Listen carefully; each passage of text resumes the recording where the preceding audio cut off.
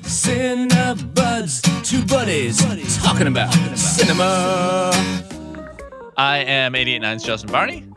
I'm Milwaukee Films' Christopher Pollard. And this is Cinebuds. And this week on Cinebuds, we're talking about food movies and movies about food. Yeah, both of those things. Okay, Christopher. Yes, Justin? I am kind of surprised that food is a thing that we do very often, you know? That we eat do it? a lot. Yeah. We do it. Yeah. I do food on a day. And there are actually so few movies that are about food. I think I might disagree. Really? Is it too early? No. I feel like there are 1 billion movies about war, and there's like 6 good movies about food. Oh, I see. Yeah, compared to war, sure. But lately, there were so many. I don't know how many years ago it was, like 5 or 6 years ago. There were so many good food movies that Milwaukee Film started a food program in the festival. Can you hear like a little buzzy sound? Yes, I can. That's my dog that just came in with a cat toy. Oh, very cute. That's fun. Oh, he's gone now. So like a few years ago, were so many good films about food that we had to start the Film Feast program at the festival. So maybe I've just been exposed to a lot of them through that. Maybe. But yeah, and it's become like this whole genre that people are really into, and I get it. So we're going to talk about some of our favorite food movies in the podcast, but we want to start this because food movie is the center of the Milwaukee Film member screening this month. Yeah. So Wednesday, which I believe is today, if this goes out on Wednesday, we're having we've been doing these at-home screenings, which essentially we just have our members find this movie online, which is readily available, watch it, and then we come together at 7 and talk about it. And we usually have a special guest. But yeah, we decided on Jiro Dreams of Sushi, which came out 2011, I want to say. It's such a lovely portrait of this just master sushi chef who has such an interesting restaurant, and it's one of the best in the world. But it's in a really unassuming section of a train station. Yeah, I think that's part of the appeal. Yeah, you know? Yeah. He's in this tiny little 10-seat restaurant in a train station somewhere. You think that would be like a food court type of restaurant, but it's like starts at $300. Just starts there. You need reservations. It's very specific how he lays it out for you and how you eat. It's very interesting. I think that it hits on like one of those things that one of the narratives that we kind of love about food, which is like we love someone who has like dedicated their entire life to doing one thing very, very well. Yeah. His North Star, the thing that he thinks about all the time and has dedicated his entire life to, is making excellent sushi. And that's what the documentary is about. Yeah. And it's wonderful to watch like this master. And he had an interesting life. He had a sad beginning. You know, he pulled himself up and now became this like Michelin star rated master sushi chef. And the relationship between him and his sons, and one son is going to take over. The other one started his own restaurant. And then the people who come to the restaurant and how excited. It's just fascinating. And if you love food and travel, I feel like food movies and travel movies almost go hand in hand. Then you're going to love this movie. Okay, Jiro Dreams of Sushi. It is the member movie screening this Wednesday. Yeah, we'll be chatting about it at 7 p.m. So if you are a member, I hope to see you there. If you're not, join. And then next time we'll do another one next month. Okay, when we come back, we are going to be talking about our favorite food movies. So stick around.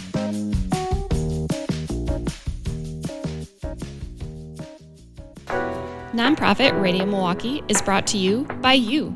A membership contribution is your personal commitment to music and Milwaukee. Visit radiomilwaukee.org to check out your donor benefits and the thank you gifts to show off your 88.9 pride.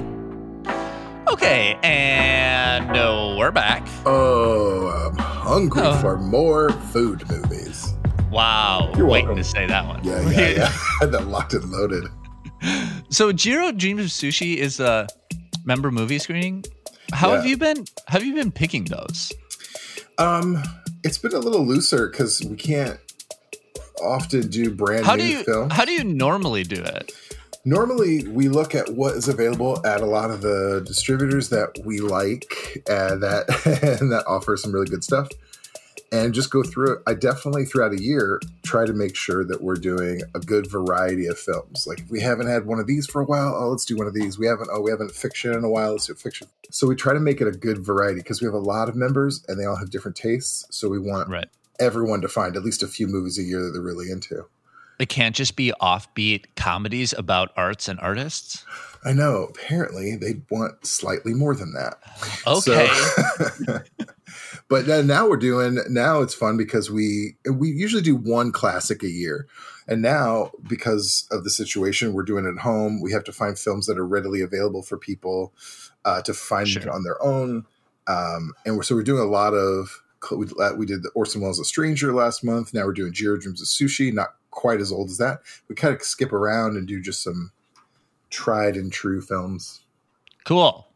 All right, well, let's talk about food movies. Yeah. Since we talked about Jiro, I wanted to hear some other food movies from you. What is when you think of when we decided to do food movies, what did you think of as being like your favorite food movie?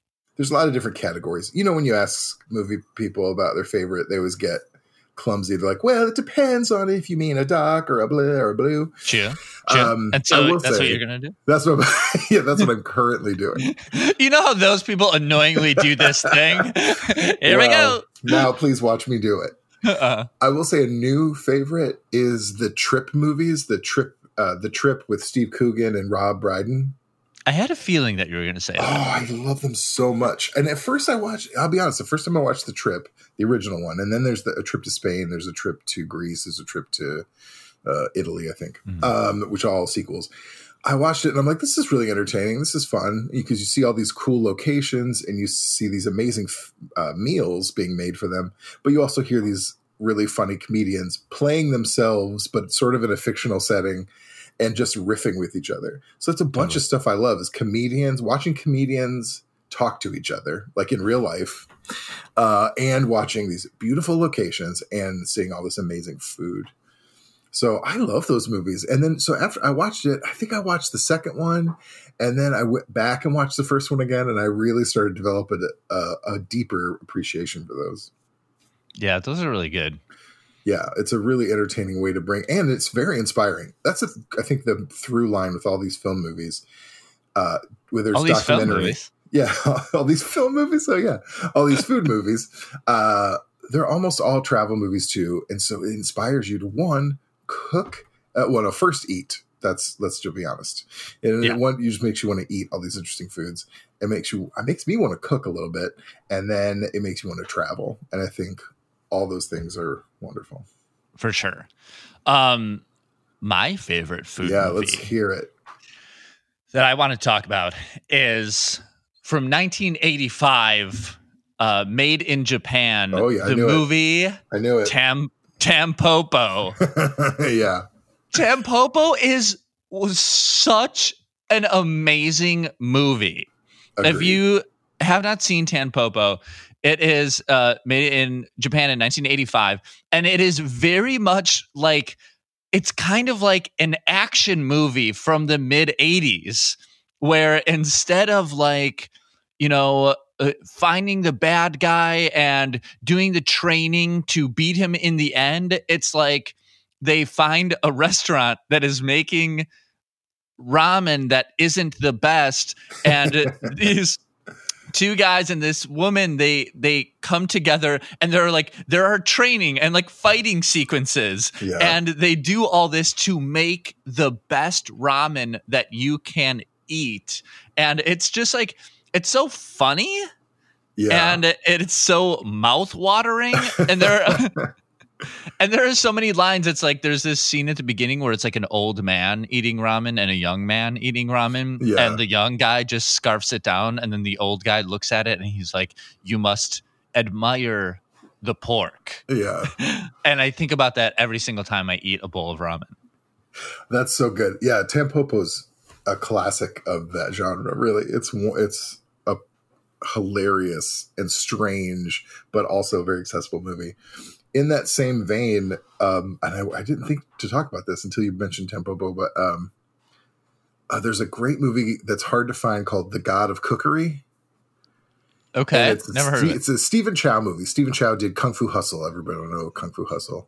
Right on. One of his earlier movies is called The God of Cookery, which is most of his films have a very similar premise. I mean, it's involving martial arts and another thing. He has one called Shaolin Soccer. It's martial arts and soccer. Right. But God of Cookery is essentially based on the Iron Chef type shows. Sure.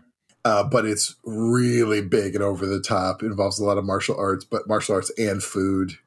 And there's a hilarious sequence of a man, a heavier fella, running through a field with these robes on, and they slowly the robes get bigger and bigger and are waving more and more extreme. And I'm not selling it, obviously, but no, I could imagine it in my mind. I was thinking of it. A lot of martial arts, like flipping a meatball in the air and it spins and you don't know where it's going to land. I mean, it's very cartoonish, just like Kung Fu Hustle.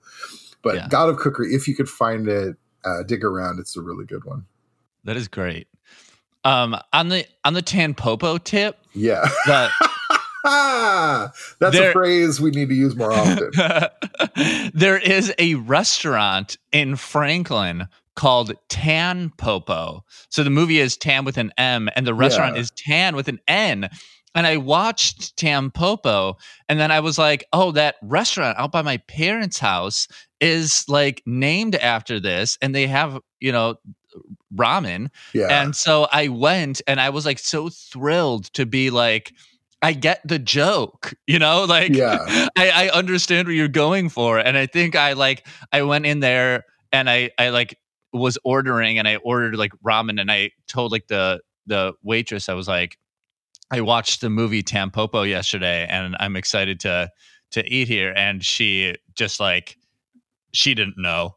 Oh, oh no. It was like lost. I was like so excited to be like, hey, here's like these people made this restaurant based on this movie. Like they will appreciate that. Like somebody understands like what they're doing, and just like did not care at all. Oh, that makes me sad. I was really hoping for it. I also really hoped that it was like a ramen place and a tanning salon. That seemed like when you said Tampopo, I'm like, please let it be what I think it's going to be. No, but that's fine. That's I can't have everything. You can't. Another film, a documentary. So there's tons of food documentaries. A lot of them are telling you essentially don't eat this, don't eat that. Which I like watching those because it does make me feel guilty about what I am still probably going to eat. Sure. But it actually has helped me kind of refine things that I do and what I don't do. It's very interesting. But there's a great documentary we had at the festival a few years ago called Need for Meat. It's a film from the Netherlands. Called Need for Meat. And it's essentially a woman was exploring this dilemma she has about her love for meat and all these rational arguments against the meat industry. And she has a brand new child, her and her husband. And they were trying to decide, like, how do we bring up our child? We love meat, but should we be raised them vegetarian? It's interesting because it sounds like one of those very preachy documentaries, but it's really funny. Like she's got a great sense of humor. She truly loves meat. And it's kind of funny how she kind of riffs on that, but it's a genuine concern. And she goes to she talks to butchers. She talks to environmentalists, conservationists. She even and they actually go through it. Yeah. She actually even goes to, what abattoir? Is that what you call the slaughterhouse essentially. And she said, if I'm going to do this, she's going to kill a cow, like essentially. Wow. She goes, I want to learn what it is to take the life of something I'm going to eat. And she has a real hard time with it. Yeah. There's a great sequence. There's one of the chefs that she talks to about meat. is very handsome, and she kind of jokes about having a crush on him. At some point, they do this whole dream sequence.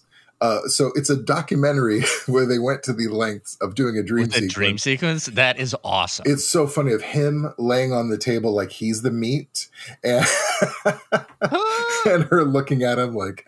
So it's funny because that guy must have had a good sense of humor about this and like went along with it. Yeah. Again, that one's kind of a challenging one to find as well, but there's a lot of options out there, so I'm sure someone can find it. Need for Meat is really, really interesting, thoughtful, but also pretty entertaining. That is great. The other one that I really wanted to highlight is the documentary as well, City of Gold. Oh, I've never. Oh, no. Yeah. About what's his name?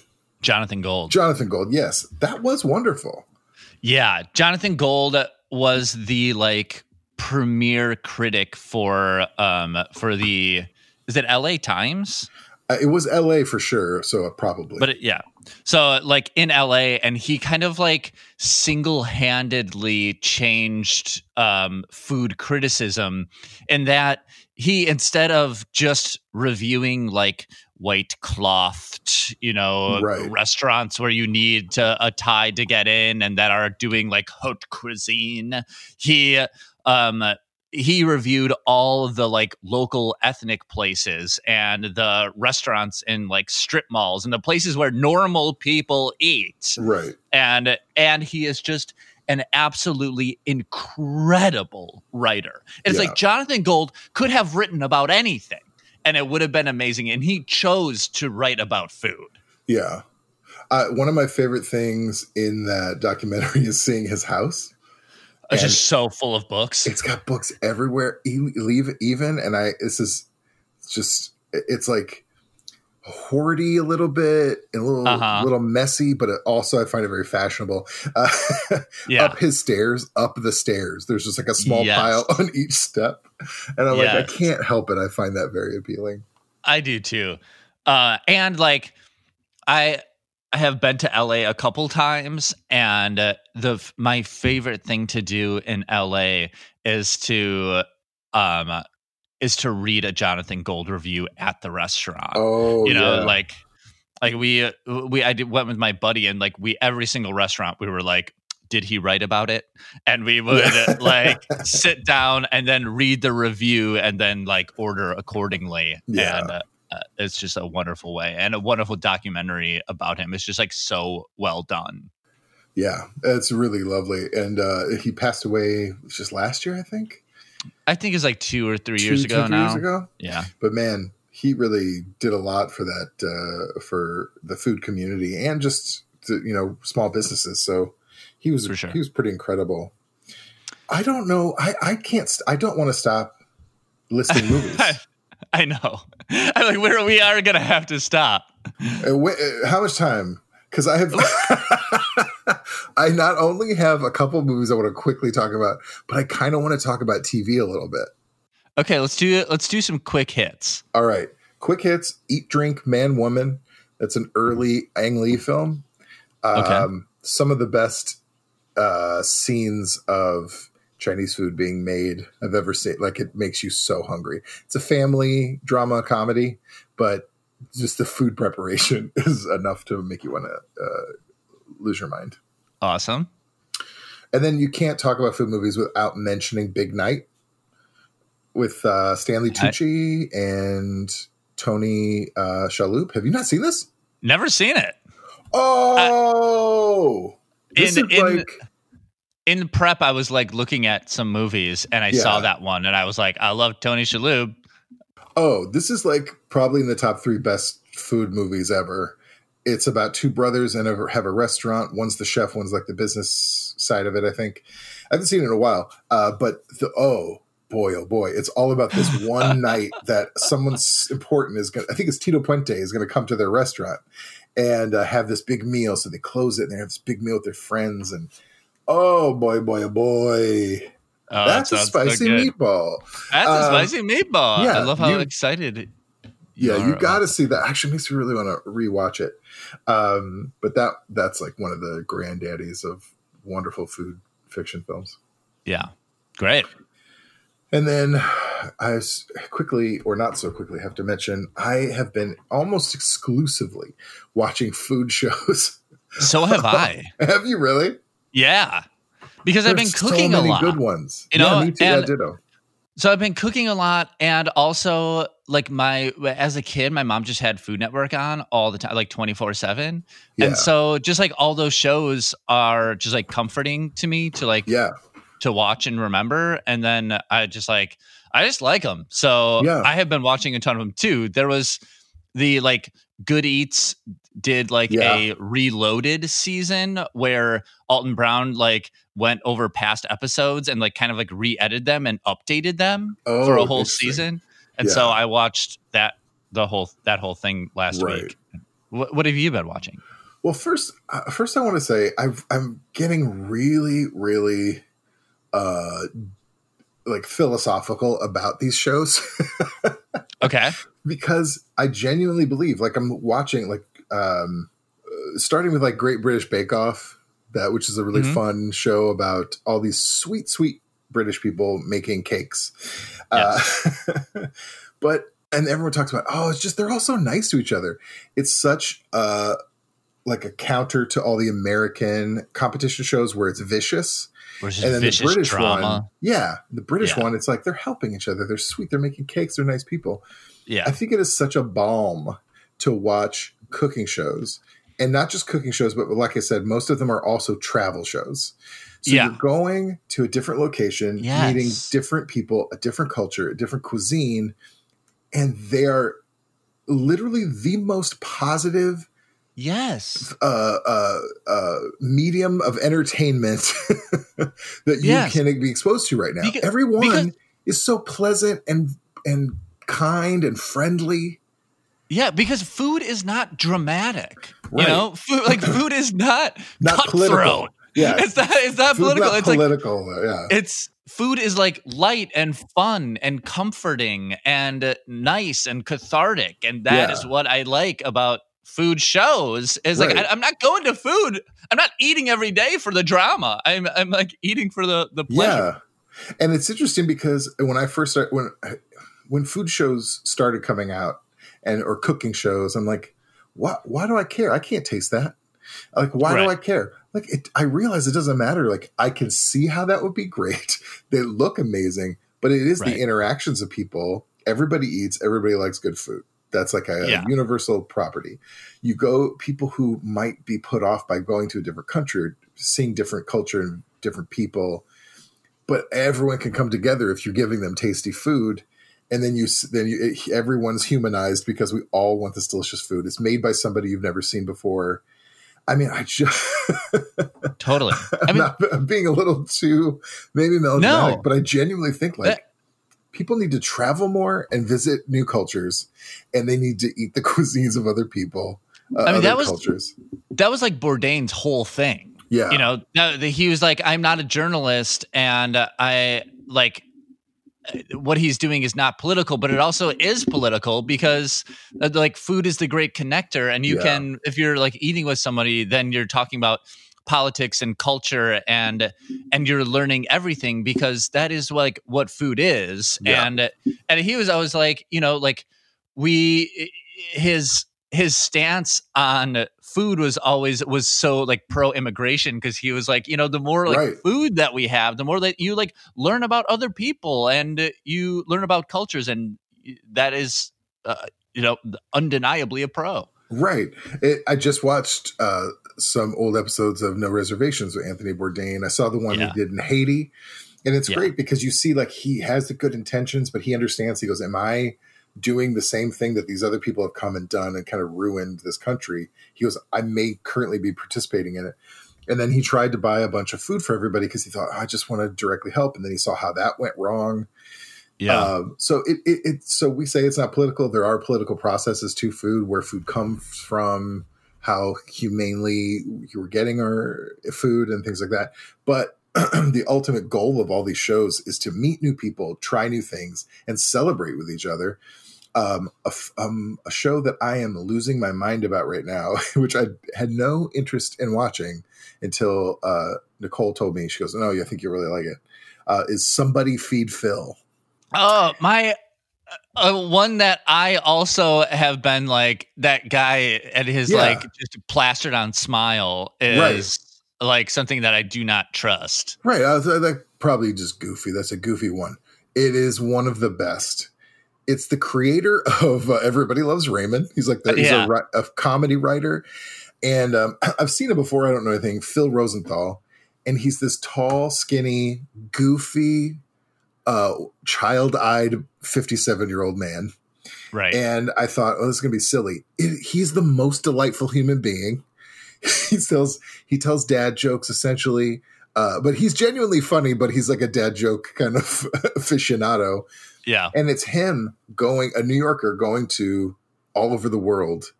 And he is such a delight. He's so sweet. He's genuinely affected by everybody. And you see his face light up when he's eating these things. He's hugging everybody. He's buying food for everybody. It's one of the most positive shows I've ever seen in my life. Yeah. I loved it. I'm still watching it. I cannot get enough. He's gone to Vietnam. He's gone to South Korea. He's, done a whole New York episode. Yeah. I highly recommend that one. Even if you're not interested in food, it's such a positive show. Definitely makes you feel good. I can't believe that we've gotten this far and we have not mentioned Charlie and the Chocolate Factory. That is true. I was trying to be healthier, trying to go a healthier route. Okay. But it's funny because I did watch Willy Wonka and the Chocolate Factory just about a week ago. And guess what? Still my favorite movie of all time. Okay. To end the show, what is a dish that you have seen in the movie that you want to eat the most in real life? Oh, I will tell you. And it's something that never would have occurred to me to be something I would want. But I think it's in Bangkok. I could be wrong about this. I hope I'm not. I think it's in Bangkok. There's a woman there who's a street vendor. She wears goggles because there's like huge fire in front of her, and she's probably 70 years old. And she's also, I believe, Michelin star rated. And it's street food.